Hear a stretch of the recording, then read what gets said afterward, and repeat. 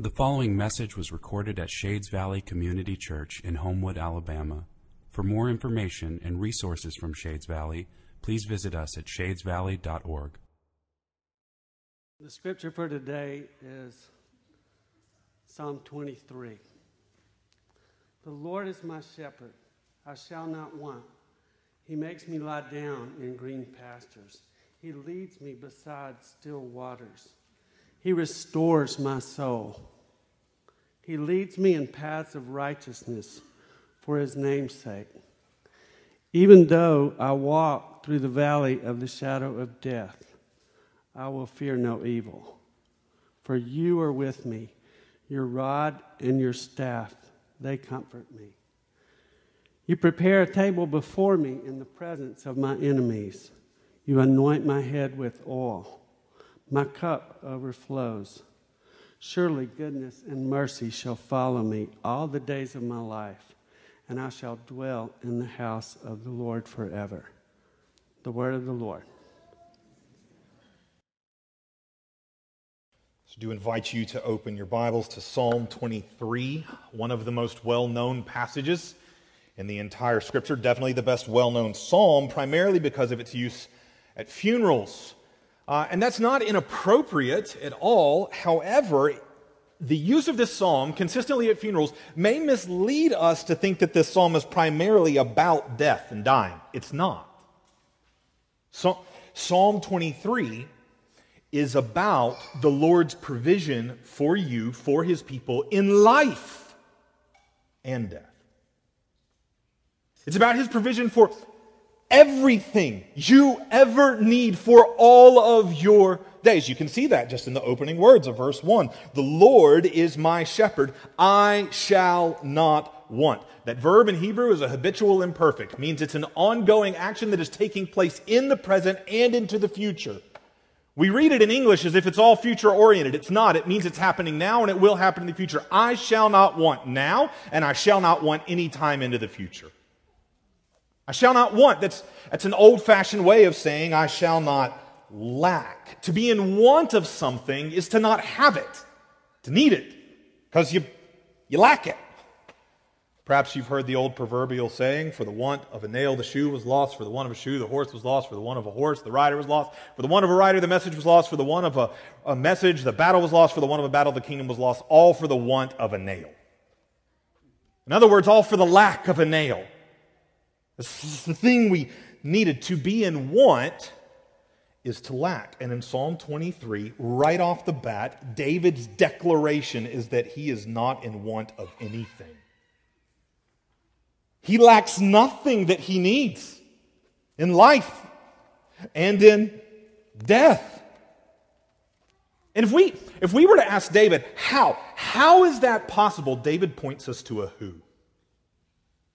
We ask how? He says who? The Lord. That's in all caps. You may remember from the last time we were together, that indicates this is the covenantal name of God, Yahweh.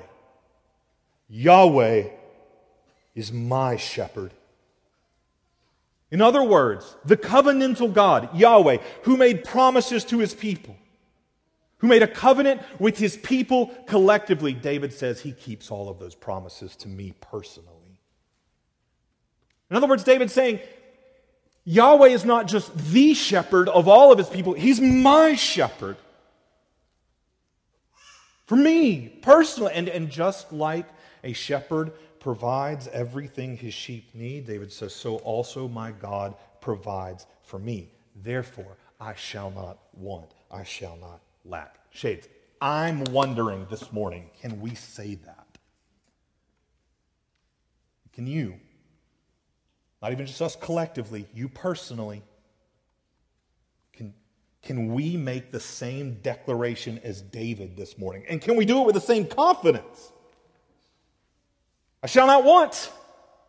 Now and forever. Life and death I lack nothing because my shepherd is providing everything. If we're honest, I bet that most of us don't feel like we can say that with David. As a matter of fact, I bet most of us are questioning how in the world David can say that. If you remember back from our first week, we talked about how book 1 of the Psalms, these first 42 Psalms, they track thematically with David's life before he came into his kingdom and became king. If you remember that period of David's life, he was in need, he was in want more than any other time of his life. Right then, because he lacked everything. He lacked safety. He was in constant lack of food. He was in lack of shelter. Honestly, if you look at his life, it looked like he lacked a shepherd. Where was God? David feels that.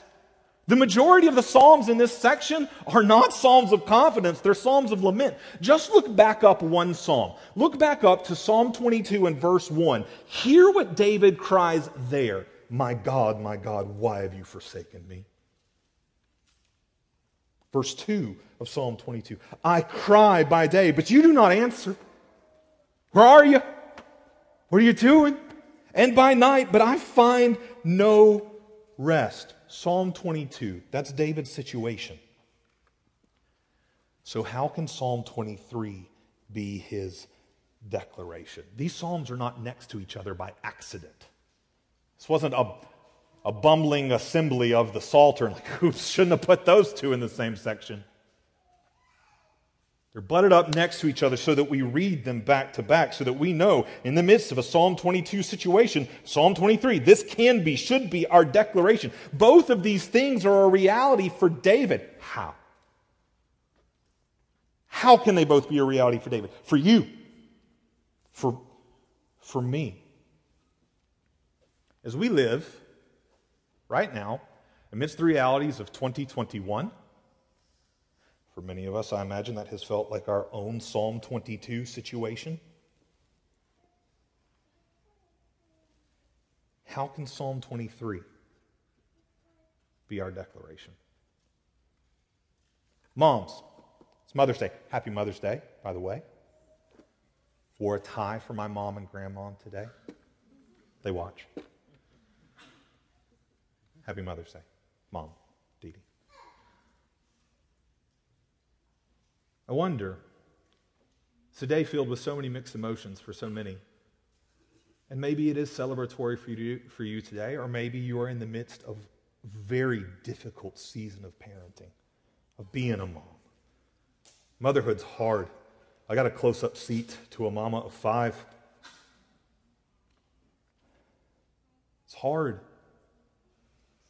You may feel like you're in the midst of your own Psalm 22 season, or maybe you find yourself this morning longing for a child. And you feel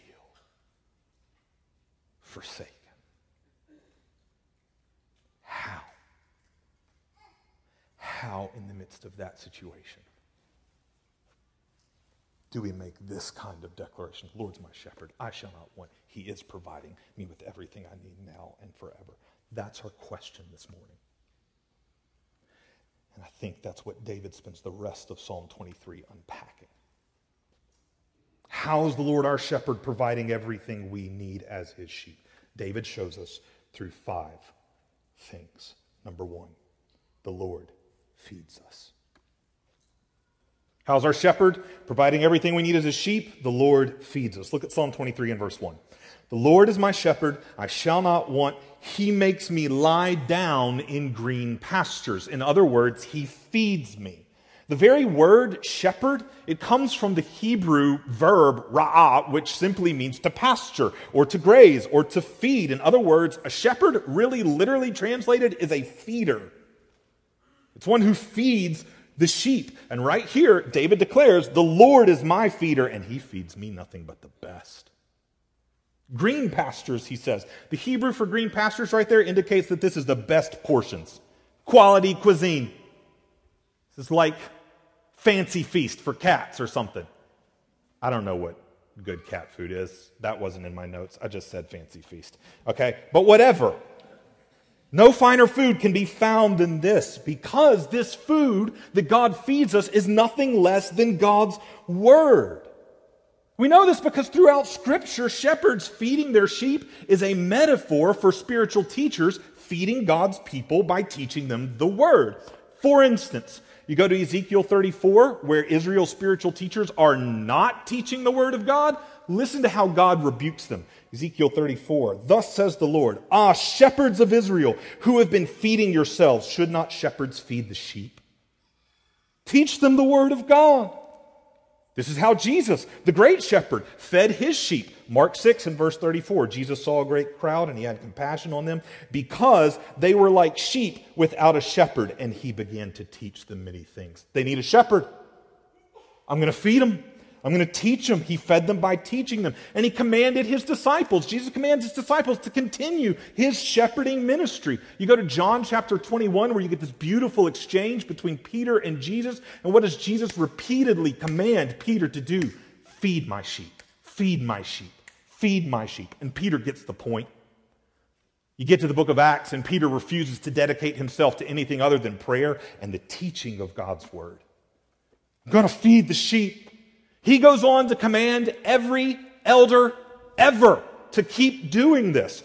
1 Peter chapter 5 and verse 2, shepherd the flock of God that is among you.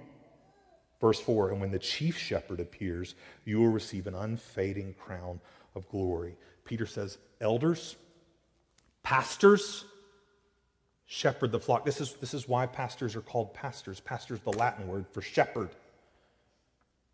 Feeder. He says, elders, you're an under-shepherd of the chief shepherd. So shepherd, feed the sheep. Shades, your chief shepherd, Jesus Christ, sees to it that you get fed. How does the Lord provide so that we do not lack? He feeds us. Thus, when I'm in a Psalm 22 kind of situation, I'm feeling forsaken, I'm feeling like God's not answering my prayers. When I'm in that situation, I can still make a Psalm 23 declaration. I shall not want, because even then, and even there, in the midst of feeling forsaken, my shepherd feeds me with the green pasture of his word. The question is, am I eating? He's always feeding. The green pasture is ever present, never fading, never failing. The question is, am I eating? When I feel like I'm in a Psalm 22 situation, when I feel forsaken, do I come back to feast upon this word? So that it becomes the lens through which I see the world, through which I see my Psalm 22 situation, so I can see the reality. I'm not really forsaken. My shepherd is with me. That's what David does in Psalm 22. If you keep reading Psalm 22, right after he says he feels forsaken, he feels like God is not answering his prayers, what does he say? Very next word, Psalm 22 and verse 3. Yet, this is how I feel, this is what's going on, I'm going to be honest, I'm going to pour it out, confess it, but yet, you are holy, enthroned on the praises of Israel.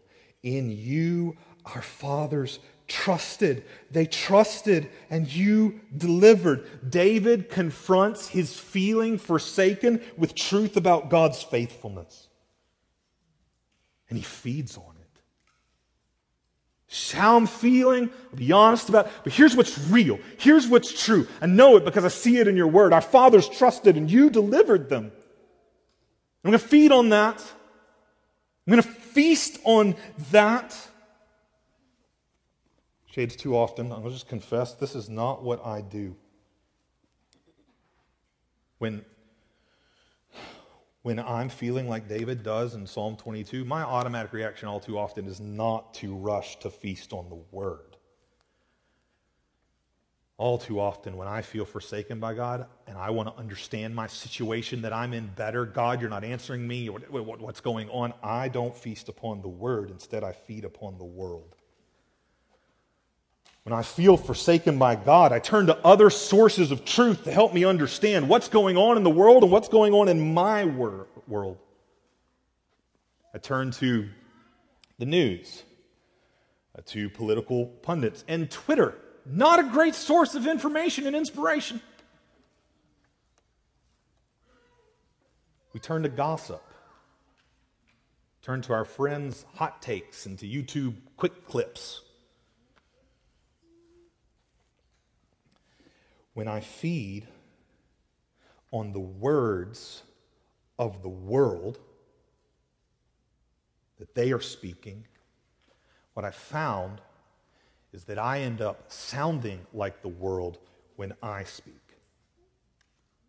You want to know what you're feeding upon, what words are getting poured into your heart to shape it? Look at the words coming out of your heart. Luke 6:45, Jesus says, the mouth is the overflow of the heart. You want to know what you're putting in? Look at what's coming out. And I'm not just talking about content. I'm not just talking about what we're saying. I'm talking about how we're saying it. I have been pondering for some time now why it is that when Christians, it seems that when Christians talk about everything that's happened over this past year, why does it seem like we sound exactly the same as everyone else? I'm not talking about what we're saying, I'm talking about how we're saying it. We sound angry. We sound bitter. We sound mean-spirited and arrogant, fearful often, and often just downright hateful. We sound like we think we've been forsaken. We do not sound like a people who believe that we worship a God who is sovereignly in control.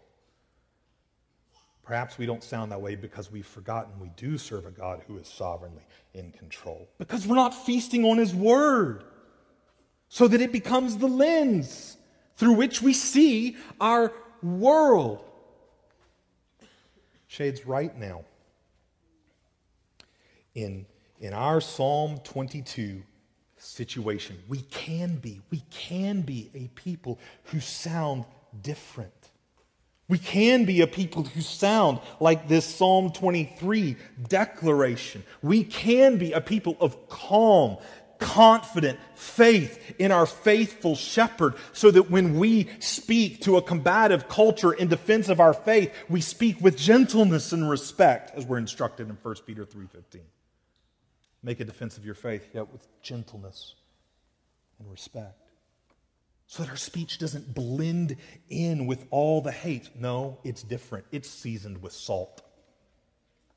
Like Colossians 4:6 says, speak with speech seasoned with salt. These kinds of words will only flow out of our mouths if they are the kinds of words that have been poured into our heart. What are we feasting on? Shades, in your, whatever it is, in your Psalm 22 situation, right now, your shepherd is providing all you need to feed your heart.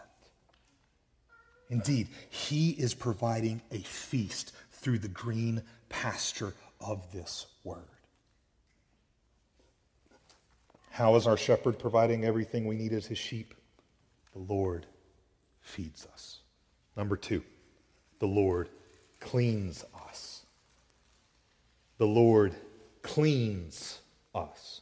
Look at the rest of verse 2. He, our shepherd, He leads me beside still waters. He restores my soul. Now, we just talked about feeding on green pastures.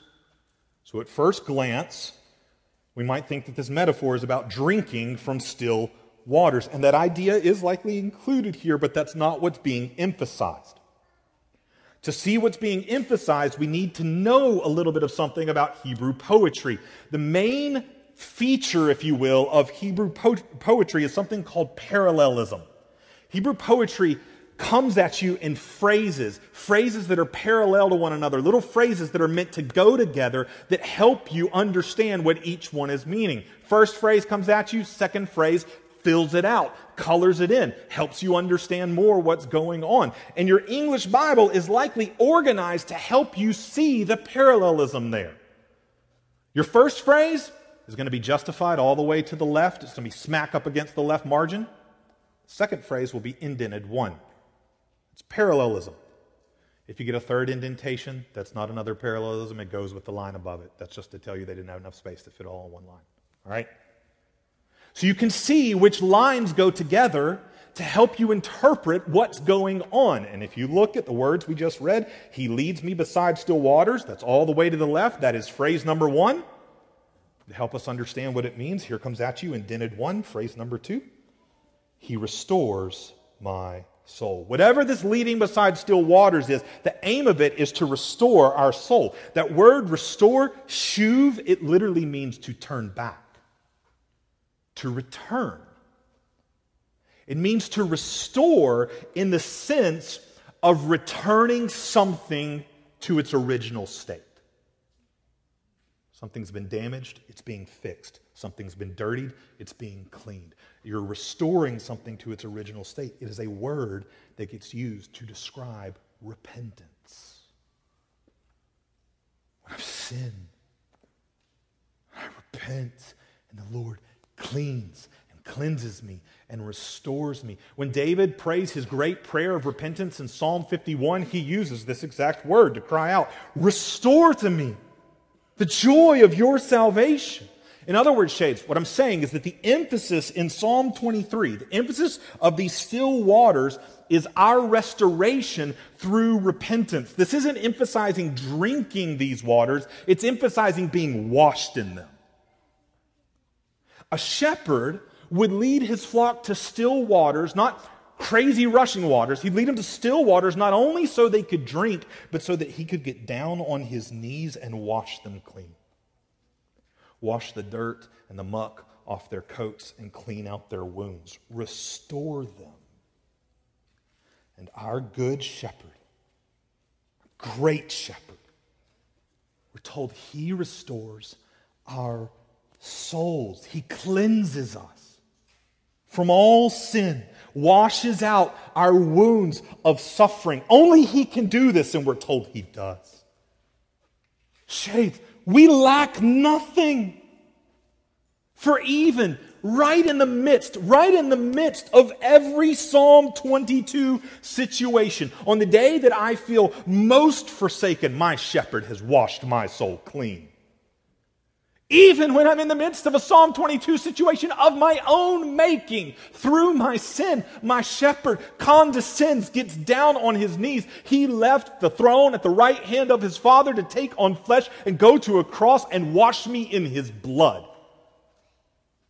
In the midst of my worst day, in the midst of your worst day, will you let your shepherd lead you back to these still waters for the restoration of your soul? Moms, on the day when you are judging yourself most harshly, when you're making every comparison between you and every perfect mom on Instagram, let your shepherd lead your soul beside these still waters and wash you again. Clean out your wounds, heal your heart, restore your soul. How is the shepherd providing everything we need as his sheep? He feeds us and he cleans us. Number 3, the Lord leads us. How is he providing for everything we need? He leads us. Look at the rest of verse 3, the next set of parallels. He leads me in paths of righteousness for his name's sake. Hebrew literally says he leads me in the right paths. In other words, sheep left to themselves get lost. They wander away. This is why they need a shepherd, one who will lead them in the right paths so they make it all the way from where they've gone to pasture, they make it all the way back home. And here's the deal. A shepherd's reputation, his name, we're told right here, he leads us in the right paths for his name's sake. A shepherd's reputation, his name, depends on his ability to lead his sheep. If you're losing sheep all the time, you're going to get a rep as a pretty poor shepherd. Shades, we do not have a poor shepherd. We have a perfect shepherd with a perfect reputation because he's never lost a sheep. And he won't lose you. John 6:39, Jesus says, "This is the will of my Father who sent me, that I should lose nothing of all that he has given me." John 10:27, "My sheep hear my voice, I know them, and they follow me. I give them eternal life, and they will never perish, and no one will snatch them out of my hand." Jesus says, I'm not going to lose you, and no one's going to take you. And you're like, yeah, but what if I wander away? Luke 15 is for you, where Jesus leaves 99 sheep to go after that one that's wandering. He brings it back home. Shades, if you are a true sheep of the true shepherd, he's going to lead you in the right paths of righteousness all the way home. He's going to lead you in the right paths of righteousness until the day when he makes you fully and finally righteous. All for the glory of his name, which is your greatest good. When you read, he leads me in paths of righteousness for his name's sake, I wonder how that hits you. Does that hit you as Jesus loving you? He leads me in paths of righteousness for his name's sake. I think most of us take that as Jesus being self-centered and unloving. This is not Jesus being unloving. This is him being the most loving he could possibly be. I'm in physical therapy for my back right now. It's great. It's helping a lot. I have a great physical therapist named Beth. First time I went to see Beth, she did this thing called dry needling. Yeah, it's as bad as it sounds. Sticking needles in my back. She stuck this one in and it just hit this place. And I'm like, Beth, I thought we were friends. And she said, my goal is that we be friends when we're done. What she means is that she does not want to be known as a poor therapist who doesn't help people. She hopes that she will do her job well enough that I will very much like her for all the pain relief that ultimately comes in the end. She works hard to be a good therapist for her name's sake, which also simultaneously means she's working for my good, for my healing, for my wholeness, even when I protest because it's painful. Her goals are the glory of her name. We never would phrase it that way, but you want to be known as a good professional at whatever you do. So her goals are the glory of her name and the good of my back. And those two goals are tied together, and they can't be separated. Shades. In an even greater way, the glory of God's name and our greatest good are tied together. They're tied together in an even greater way because they're not two separate goals. They are one and the same. Because God's glory is our greatest good. Is that not what we saw in Psalm 16 and verse 11? In your presence is fullness of joy. At your right hand are pleasures forevermore. The satisfaction of your heart and your soul is found in the glory of God. For him to promote and be all about his glory is for him to promote and be all about your heart's satisfaction forever. They are one and the same goal. He leads us in the right paths of righteousness to put his glory on display as the one and only shepherd who can lead us in the way we should go so that we'll follow him to life eternal, joy forever, and not follow some other shepherd down a path of death. He puts his glory on display as the only shepherd who can clean our sin and cure our suffering. He puts his glory on display as the only shepherd who can feed our souls to their satisfaction. He puts his glory on display because he loves you. And he will give you nothing less than the best. And the best is himself. This is the most loving thing that God can do for you. To do everything for his own glory, put himself on display, give you himself for your satisfaction forever, lead you all the way home to him. He died to make this happen. Christ died once for all, the just for the unjust, so that he might bring us to God. Jesus prayed for this to happen. Father, I desire that they be with me where I am, that they may see my glory.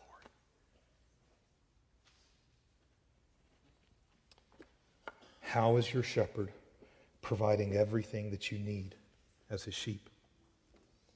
He feeds us, he cleans us, He leads us. I wonder if you're picking up on a progression here. Our shepherd feeds us. He teaches us through the word, which leads to our souls being restored, so that we follow him in the paths of righteousness. You see the progression? He teaches us, as our souls restored, we follow him in the paths of righteousness, even when those paths lead us into Psalm 22 type situations. We still follow. For our shepherd still provides us with everything we need, even then and there, because he doesn't leave us. That's number 4. How's our shepherd providing everything we need? He feeds us, cleans us, leads us. And number 4, the Lord never leaves us. Never. Never leaves us. Look at verse 4. Even though I walk through the valley of the shadow of death. Literal translation is the valley of deep darkness. Doesn't exclude death. Death is the deepest darkness we know, but it just includes all the other darknesses we face in life. Even though I walk through the valley, the shadow of death, I will fear no evil, for you are with me. Your rod and your staff, they comfort me. If you go out into the wilderness of Israel outside of the cities, you'll quickly find it's full of valleys and ravines, and many of those have cliffs and caves, places of shadow and darkness. Wild animals, scavengers like to hide. Historically, in the ancient Near East, thieves love to hide in these caves. Yet these places are unavoidable for any shepherd wanting to lead his sheep. And right here, David acknowledges that his confident declaration that he shall not want, that he won't lack anything. He acknowledges that doesn't mean his life will be free from difficulty, even death. It's not what he's saying when he says, I won't lack, that I won't have difficulty, that I won't face hardship and suffering and pain. No. David believes that following his shepherd will take him into those very places, into the deep shadows. Hear my heart. Psalm 23, this great declaration of confidence and faith in God's provision. Psalm 23 doesn't erase or replace Psalm 22. This authentic cry of frustration and feeling forsaken. You can bring all of that before the Lord openly and honestly. This is what I feel. Psalm 23 doesn't erase or replace Psalm 22. It's a statement of faith in the midst of it. Even though I walk, even though, this is where I am, Psalm 22, even though I walk through the valley of the deepest, darkest shadows, even when I come to face death, here's my statement of faith: I will fear no evil. I won't even fear the evil of death itself. How can David say this? Remember, we're in the midst of his phase of life where he would be the most in need, where he would be facing down death quite often. How can he say, I shall not want? What could his shepherd possibly be providing him that he fears no evil that he ever faces down amidst any shadow? The shepherd is providing him with himself, his presence. Look at it. I will fear no evil, because you are with me. You never leave me. You with me? Whole way. Your rod and your staff, they comfort me. These are tools of a shepherd's trade. A shepherd often used a short rod to fend off predators. He used a long staff to guide his sheep, to keep them on the right path, especially amidst the darkness of a valley like the one being described here. So even in the deepest, darkest of shadows, even when facing down death, David's saying, I know where to go. My shepherd's staff is still leading me. And I know I'm safe. His rod is protecting me. Shades, is this not true? Do we not know who to cling to even when we face down death itself? Is there not our shepherd's rod, our shepherd's staff guiding us? We cling to Christ. Is He not the way, the truth, and the life? He has revealed Himself as the very way through the grave to eternal life. And does He not guard us even when we walk that way? Guard us from the evil grip of death, for He has defeated it, and our death will never be final. Every single one of our lives will end like His in resurrection. Shades, no matter what shadow touches your life, job loss, financial hardship, divorce, infertility, disease, loss, betrayal, or even the deepest, darkest shadow of death. Here is your comfort that cannot be taken away. Your comfort in life and death. Your shepherd, Jesus Christ, is with you. He never leaves. He never leaves you, and He guides you. He guides you through every evil you face, for you are His, and none of that evil ultimately wins. He's defeated it all with the rod that we call the cross. And one day, Revelation 19 says that He will return with an iron rod in His hand to bring to completion the redemption that the cross began, and He will smash and remove every evil ever, banish every shadow that's ever been cast. This is why David and this is why we can make a Psalm 23 declaration amidst every Psalm 22 situation. Because we're not forsaken. Our shepherd never leaves. Not now, not ever. I shall not want. You remember I said at the very beginning that phrase, I shall not want, it's a habitual imperfect. Meaning that it includes the present, I shall not want in the present, and I shall not want in the future. I shall not want now, I shall not want ever. That's because all of the actions of our shepherd in Psalm 23, all of them are habitual imperfects. He feeds me now and forever. He cleans me now and forever. He leads me now and forever. He doesn't leave me now and forever. Therefore, I shall not want now and forever. For our great shepherd is providing us with everything we need now and forever. It's like He has prepared a feast for our souls now and forever. Verse 5. You prepare a table before me in the presence of my enemies. You anoint my head with oil. My cup overflows. David changes metaphors right here. Some people try to make the sheep shepherd metaphor still fit. It doesn't. He changes metaphors from sheep and shepherd to a host and guest at a feast. And he does this to sum up everything we've seen. To bring it all together. How is our shepherd providing everything we need as His sheep? He feeds us, cleans us, leads us, never leaves us. In other words, David says, this is what it's like. Number 5, the Lord prepares a feast for us now and forever. How does He provide everything we need? The Lord prepares a feast for us now and forever. We know He prepares this feast for us right now because, again, if you look at verse 5, David says this feast is prepared in the presence of my enemies. In other words, David's saying, even now, like right now, when David was at a point in his life when he was often literally surrounded by enemy armies. Even in that Psalm 22 moment, when David cries out to the Lord, feeling forsaken, he feasts on the Word and begins to truly see the reality of his situation, that even now the Lord is providing for him a feast, feeding him, cleaning him, leading him, never leaving him. Is there a greater feast than that?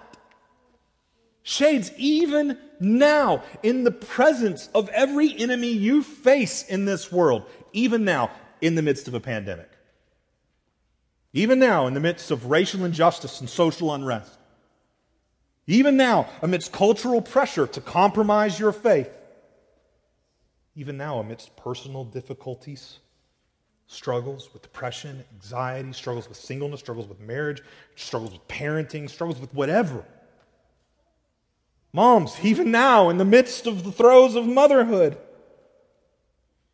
when you try to shepherd your flock of sheep, it's more like herding cats.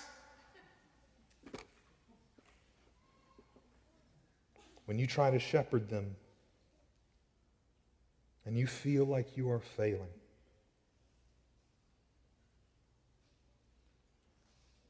moms, amidst even those difficulties, the Lord is preparing for you a feast for the rest of your soul. Moms, your responsibility to your kids, it feels like you're supposed to be this shepherd right here in Psalm 23 often, right? You're supposed to provide everything that they need.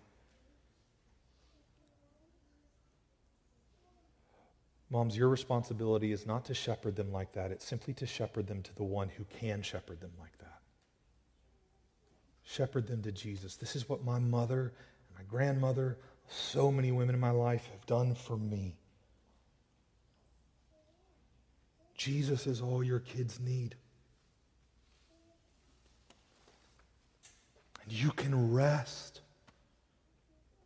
in the reality that your responsibility is not to provide every single need that they have. You can't, but to shepherd them to the one who can.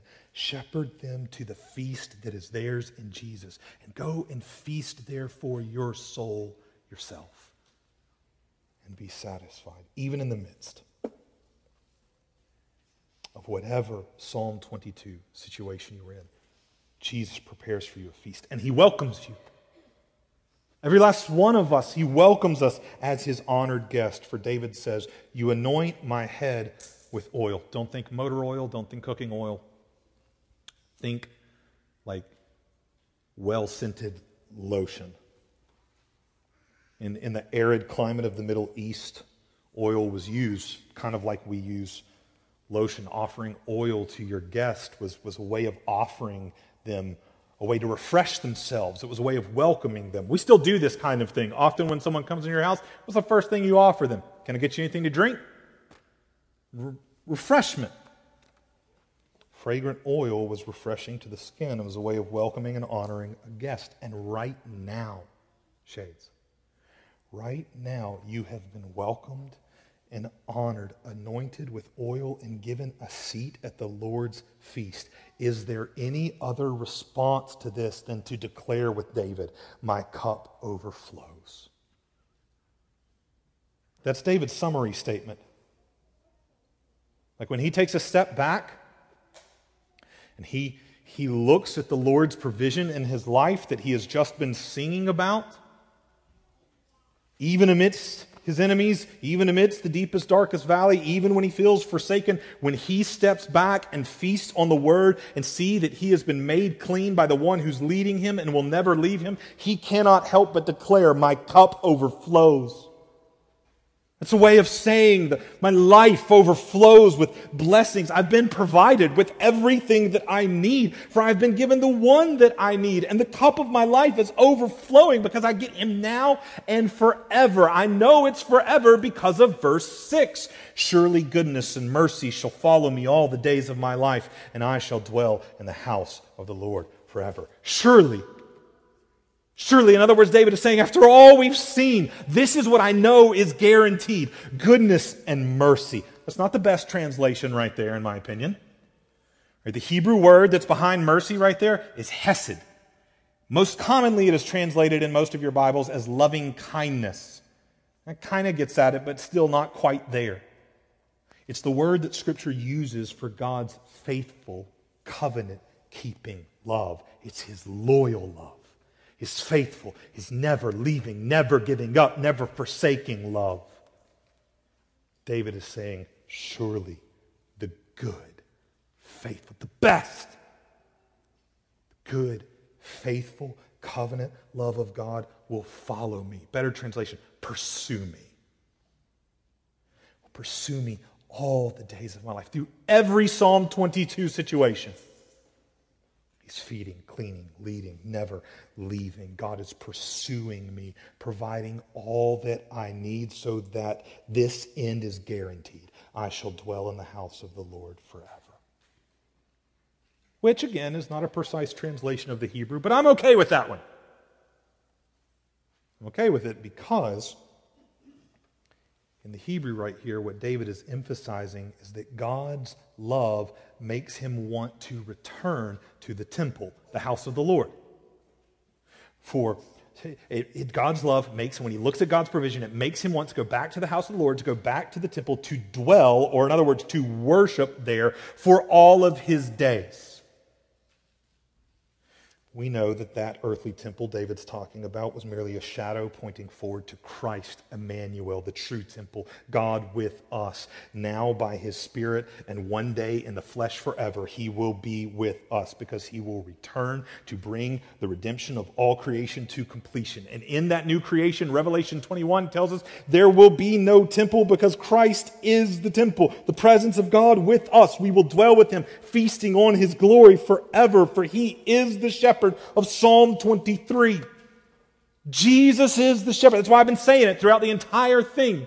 Jesus is the shepherd, shades of Psalm 23, who has provided everything that we need now and forever. Go back later this afternoon and read John 10 and listen to Jesus describe himself as our shepherd, the shepherd that we've seen right here in Psalm 23.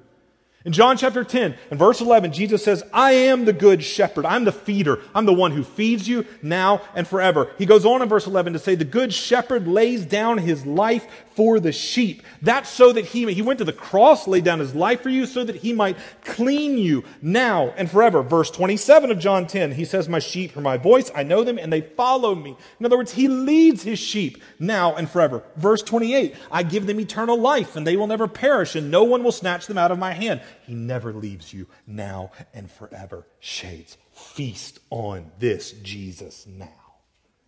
God is providing you with everything you need through him. Philippians 4:19, and my God will supply every need of yours according to his riches in glory in Christ Jesus. Feast on him now. We will feast on him forever. Jesus, my shepherd, your shepherd. He will never leave us. He will lead us through this life, through the shadow of death itself, to eternal green pastures, eternal still waters, and the eternal restoration of our souls at the eternal feast where every cup overflows eternally. And on that day, when every Psalm 22 situation finally fully passes away, on that day, shades, we will declare with sight what now we say in faith. I shall not want. I don't lack. Can you say that? You can, if the Lord is your shepherd.